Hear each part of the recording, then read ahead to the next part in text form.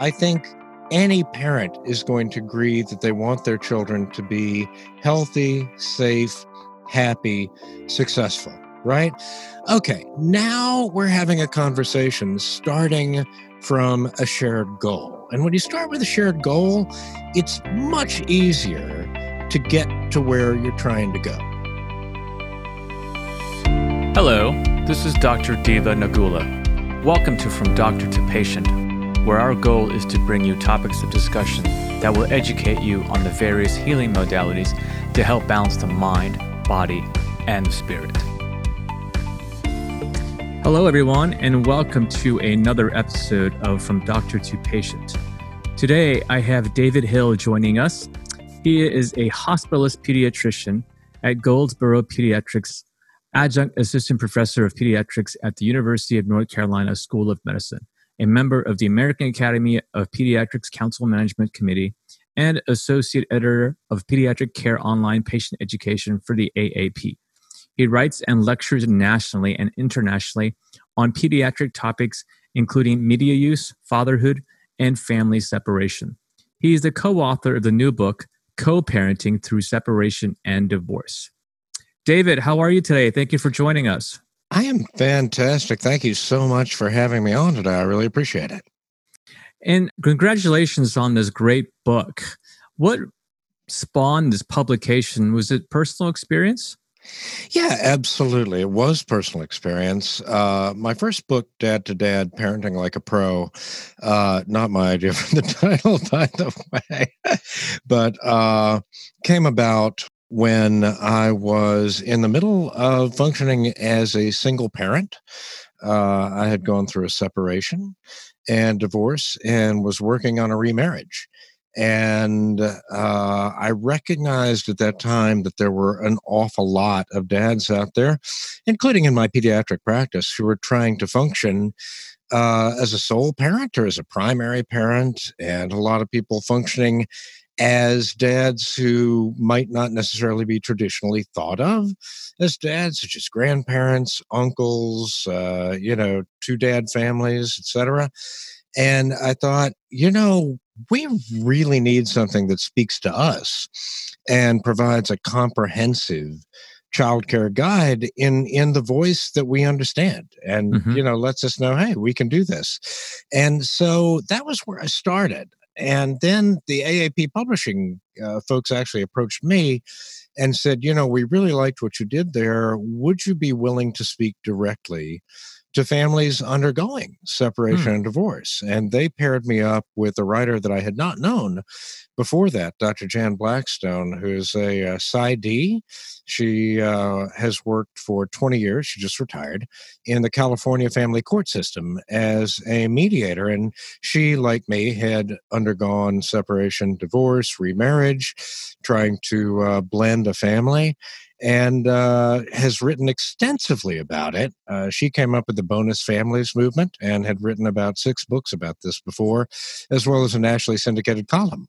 And so when they said, hey, you guys need to talk and see if you can put something together, it was fantastic because we had so many experiences in common, so many of the same struggles, and then sort of complementary professional approaches, me coming at it as an MD and her as a PsyD.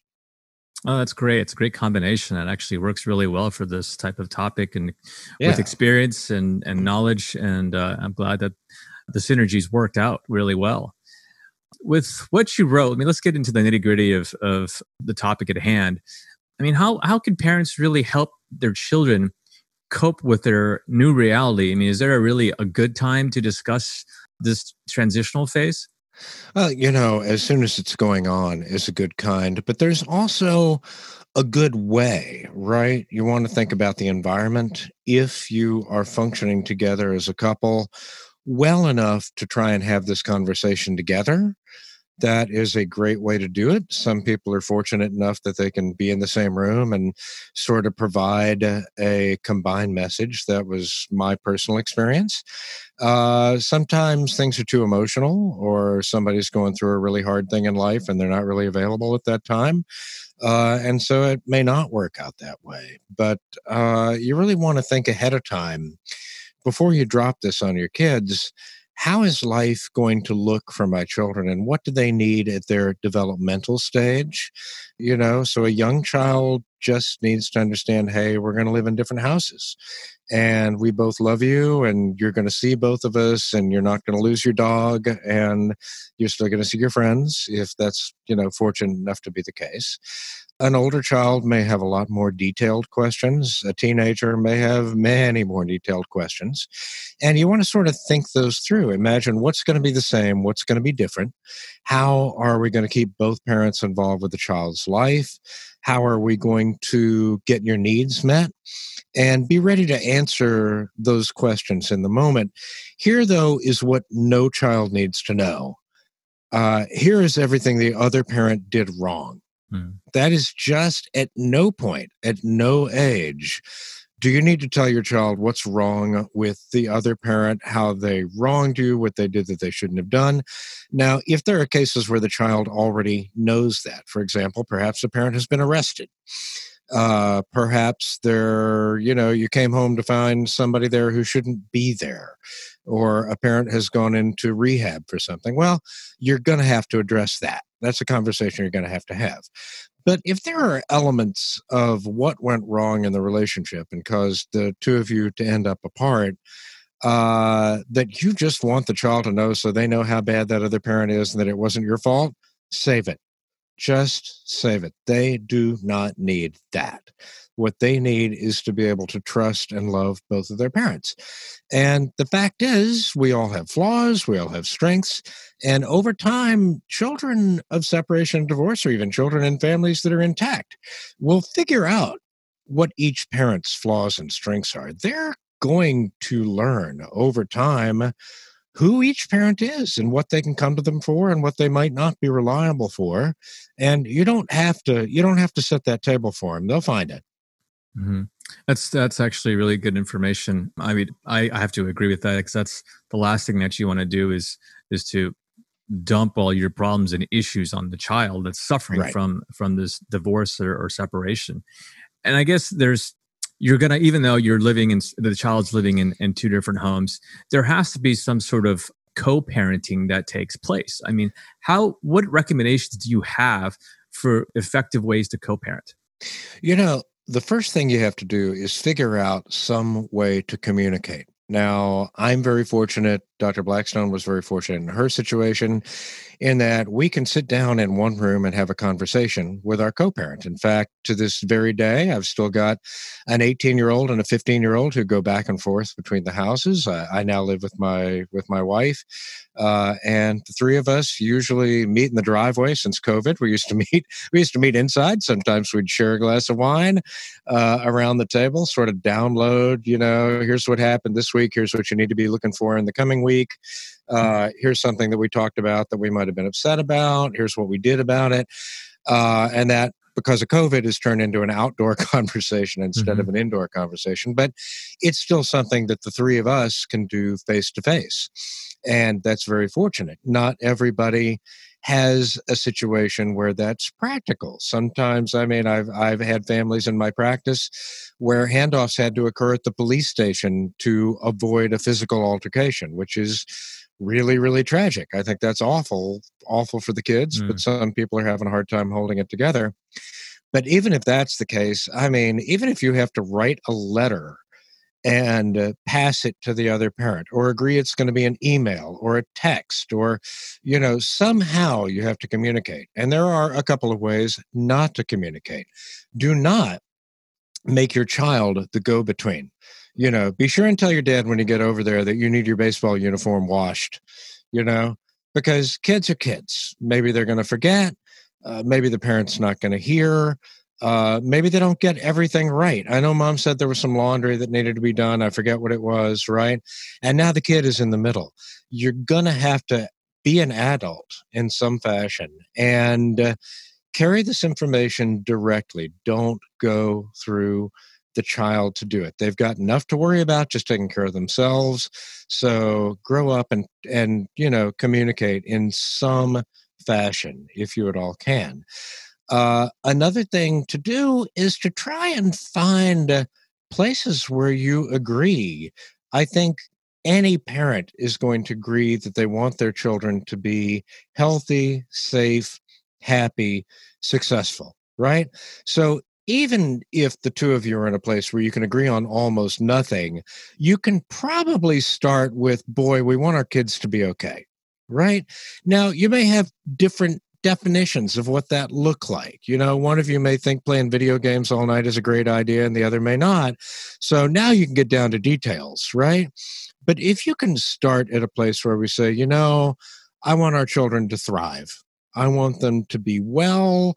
I want them to have friends. I want them to do well at school. I want them to explore whatever makes them happy.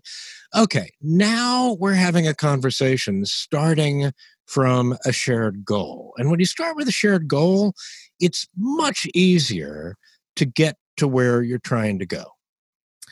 Yeah, that brings up another point that I wanted to ask. When obviously you and your ex-wife are in good terms, but when the separation or divorce is new and it's filled with emotions on both sides, how are you able to communicate with each other in a heightened emotional state? Yeah. Obviously the child's best interest is suffering. I mean, how do you get rid of those emotions and tap into the logical portion of your mind and move forward in a positive way? I'm a huge fan of mindfulness meditation and other meditative practices, but one of the keys to all mindfulness is recognizing that you really don't have that much attentional bandwidth, right? So if I'm really going to focus on my breathing or the way it feels to sit in this chair or the sounds in the room around me or what I smell right now, it doesn't actually leave a lot of room to focus on what I'm worried about or what I'm angry about. That's really, that's the magic of mindfulness is you just don't have enough mental bandwidth to think of 20 things at once. So you can be selective in what you pay attention to. And I encourage parents, we do in the book, to pay attention to your vision for that child. Now, other things are going to come into your head, right? That's what happens when you meditate. Stuff comes in. I have bills to pay. I haven't figured out what to eat for dinner yet. I'm uncomfortable in this position, whatever. And things are going to come into your head. You're going to be like, that jerk, I can't believe what he did. Or he's out there having fun and I'm working so hard. Or you're going to have those thoughts. And the key is to give those away for a little while and just focus on this is what our child needs to be well. Right now, our child needs some books for school. We're going to have to figure out how to get those. Right now, with a lot of people not going to school in school, maybe our child needs a tablet computer that she can use to study, or maybe she needs a quiet place. So let's just focus on solving the problem. And when you get tempted to move off of the problem at hand into everything else that you want to say, you just have to bring it back to the problem. For example, we agreed on a drop off at 5 and now it's 5:20 and now my dinner is going to be late.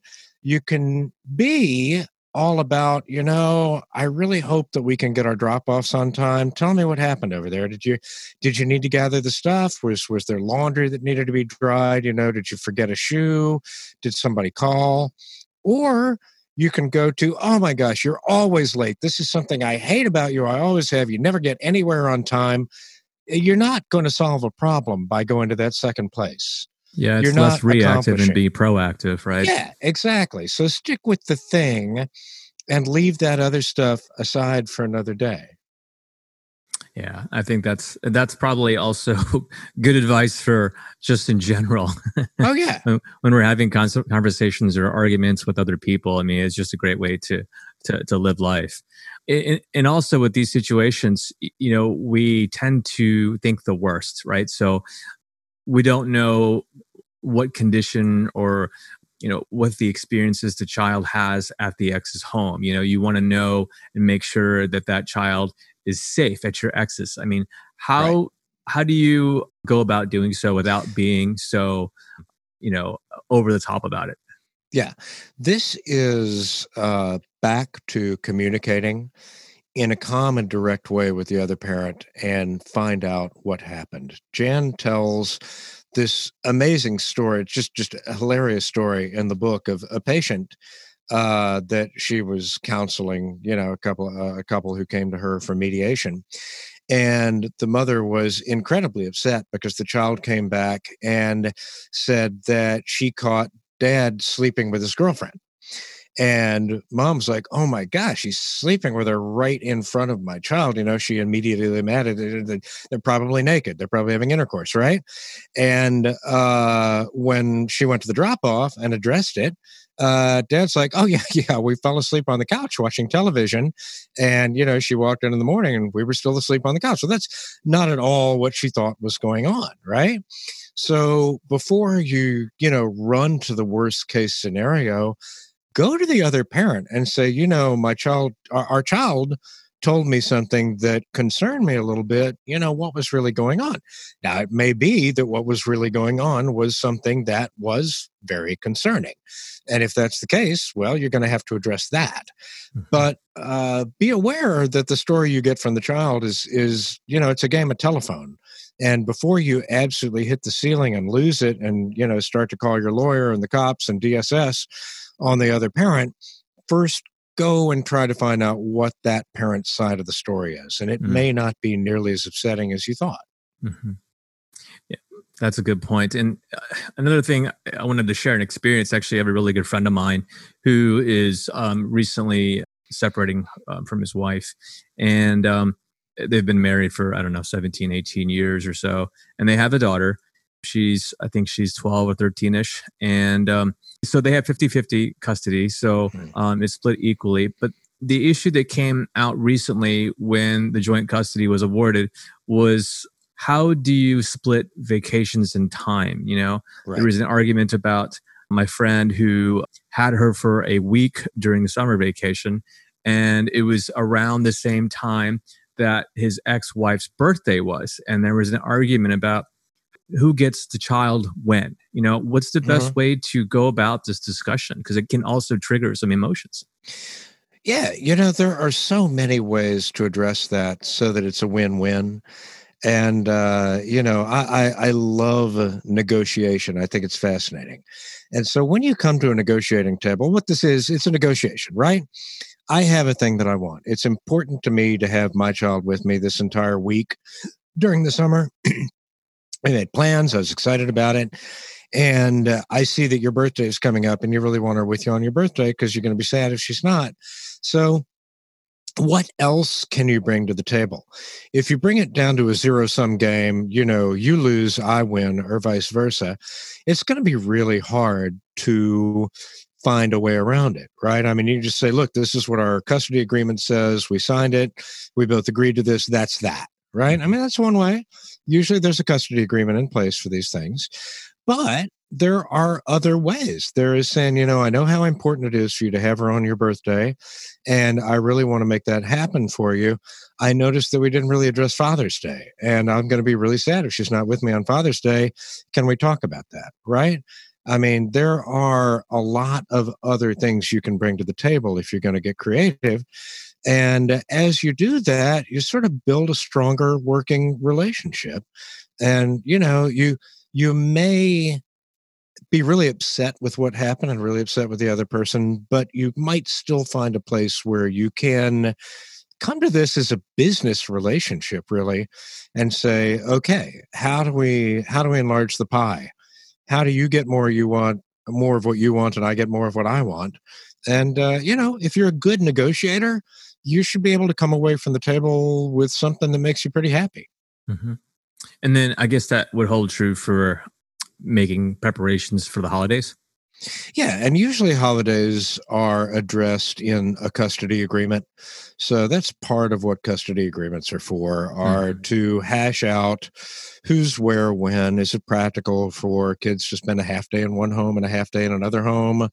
Or do you switch off holidays? Or, maybe if you celebrate different holidays, you're like, look, I'm going to have the kids for Hanukkah and Rosh Hashanah and, whatever other holiday you want to name, and you get Christmas because what do I care, right? Mm-hmm. There are different ways to look at that, but that's when the attorney or mediator gets together and you sort of decide what's important to you and also what's important to the child, Mm-hmm. right? Again, you want what you want, but sometimes you have to say, this child has always woken up in this house on Christmas and you're going to have that house. So you know what?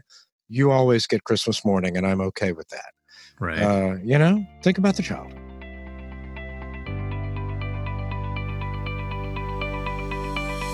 Hey, Dr. Diva here. Thank you to all my listeners who supported my book and helped to make it a huge success. You all have helped us hit number 1 in Barnes & Noble, number 1 in oncology, cancer, healing, and medical ebooks, and number 21 in all of the Kindle store. You've also helped us hit number 3 on the Wall Street Journal bestseller list.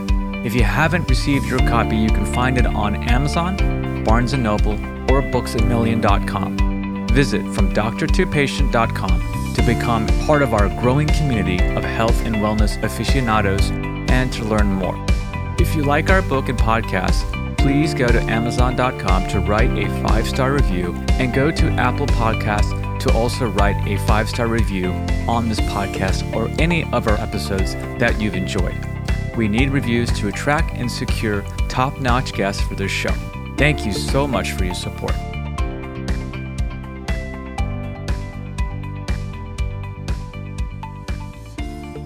And I guess the most difficult question, but the most pressing question to you in this discussion that we're having is essentially, what do you really advise in terms of acclimating your child if there's someone new in your ex's life?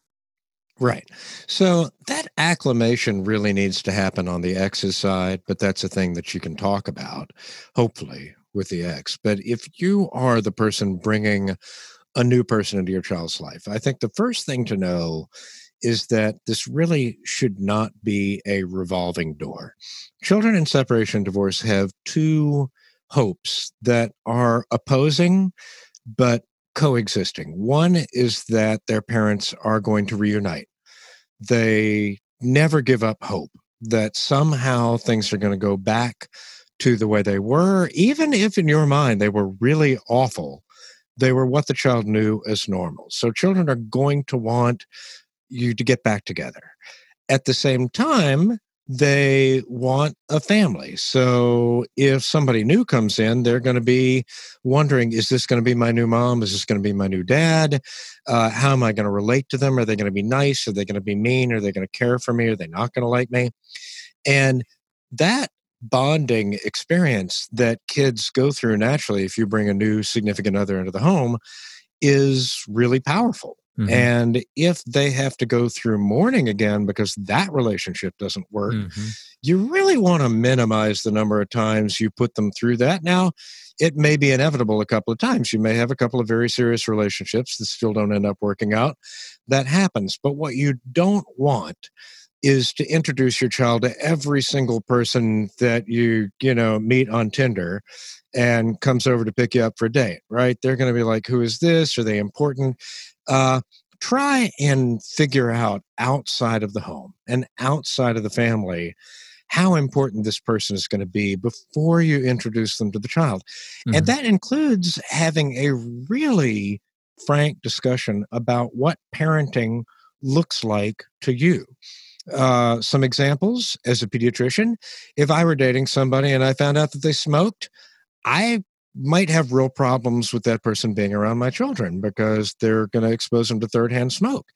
If I had a discussion about parenting with somebody I was dating and they're like, oh yeah, if you don't smack a kid sometimes, they're going to get mouthy, that would be an enormous red flag to me. I'd be like, you know what? I'm a pediatrician. I cannot raise my children in a household where they're going to be spanked. We think that that's really counterproductive.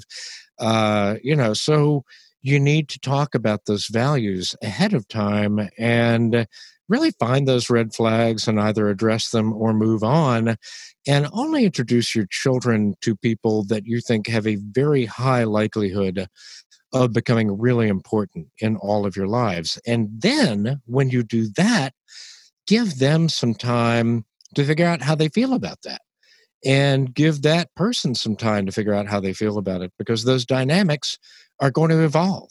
That person's going to be on their best behavior for weeks or a month or two. Oh, I love kids. I love your kids, until one of your kids, vomits on their shoes.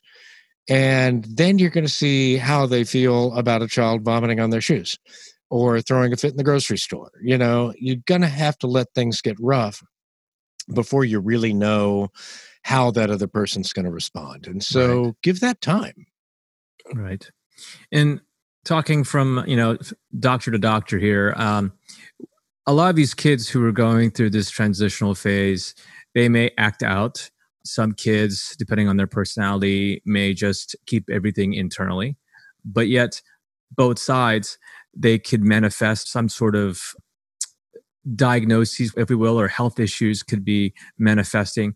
What are some things that parents should look out for in their kids if they're acting out, or if they're, if suddenly they see their children not eating? I mean, Are these common conditions that the parents should be looking out for? Well, I think they are common, but they also deserve to be addressed in a really proactive way. To begin with, I'm both a doctor and a dad, which means I love to fix, right? You're like that. We do this because we want to make things better. We want to fix things. We want to fix people. And for that reason, I find it especially hard to give my kids space to be upset. That's so difficult, especially when you feel like maybe it was your fault. Maybe I contributed to this separation or divorce in some way, and now I have caused my child to go through one of the worst things they could possibly endure, and I want to make it better now. I want to hug them and kiss them and let them know that they're okay, and let them know that I love them and see them smile, and I want them to give me a hug and say, "Dad, it's okay. I'm going to be fine," right? Well, I may not get that. I may not get that. That's really probably unrealistic. They're going to be upset, and they're going to be upset for a while, and they're going to be upset with me for a while. And I'm going to have to allow space for that. I'm just going to have to let that be the case and say, hey, I love you. I see that you're upset. I get why you would be upset. That makes sense to me. I see what you're expressing here, and I don't blame you. If you could not kick the door in, that would be really good, because doors are expensive. We're not going to throw things, but I please, if you need to scream and, stomp around, scream and stomp around. I get that. That said, you do want to be on the lookout for flares of mental health problems, because this is a tremendous stress. So you want to look for signs of depression, of anxiety, and really seek help if you see those. Grades are falling off. As a pediatrician, one of the things that I treat in the outpatient setting very frequently is ADHD. But that presents as this kid's not doing great at school. And before I just look at the scores on the sheet of paper mom filled out, teacher filled out, say, oh, yeah, look, you got this score, you have ADHD, here's your medicine. I really owe it to everybody to say, tell me what's going on at home. What are the stresses? Because, if parents just separated or divorced, I'm not going to expect a kid to be totally tuned into school. They're going to be upset. They're going to be distracted. And, they did great until 5th grade, and all of a sudden they fell off a cliff when the parents separated. That doesn't want a stimulant medication. That wants counseling. That wants therapy. I'm not treating the right thing if I just, say, here's your stimulants, talk to me in 30 days. So we have to be aware of those signs and go get help. Go get, if you can find any sort of therapy. There's more and more online options in this time of COVID. Start with your pediatrician. They have dealt with this before. They know what the resources are. Really try and find somebody who can help your child be okay, and ask, how are you feeling? What's going on? And don't be afraid to ask scary questions. Scary for you. How are you angry with me? Because it would make sense if you were. Do you feel like you caused this? Because most children do, regardless of how silly that seems to you as a parent. You didn't do this. There's nothing that you could have done. This is not your fault. Repeat that. Do you feel okay being alive? Are there times you don't want to be alive? Ask some scary questions, and if the answers are scary, get help. Wonderful information and advice. I appreciate you coming on to this show, David. For our listeners, how can they find your book online? And if they wanted to reach out and find more information about you or had any questions, what's the best way of doing that? Yeah, so for the book, it is widely available. They can go to Amazon, Barnes & Noble, or the American Academy of Pediatrics, Books A Million, and look for Co-Parenting Through Separation and Divorce, Putting Your Children First. I do all sorts of things in addition to that, so if they would like to learn more about what I'm up to, they can start with Dr. David Hill, DOCTOR, davidhill.com, and see about speaking engagements, other writing, podcasting, etc. Awesome. David, thanks again. Thank you so much, David. I really appreciate this conversation, and thanks for addressing this difficult subject today. You're welcome.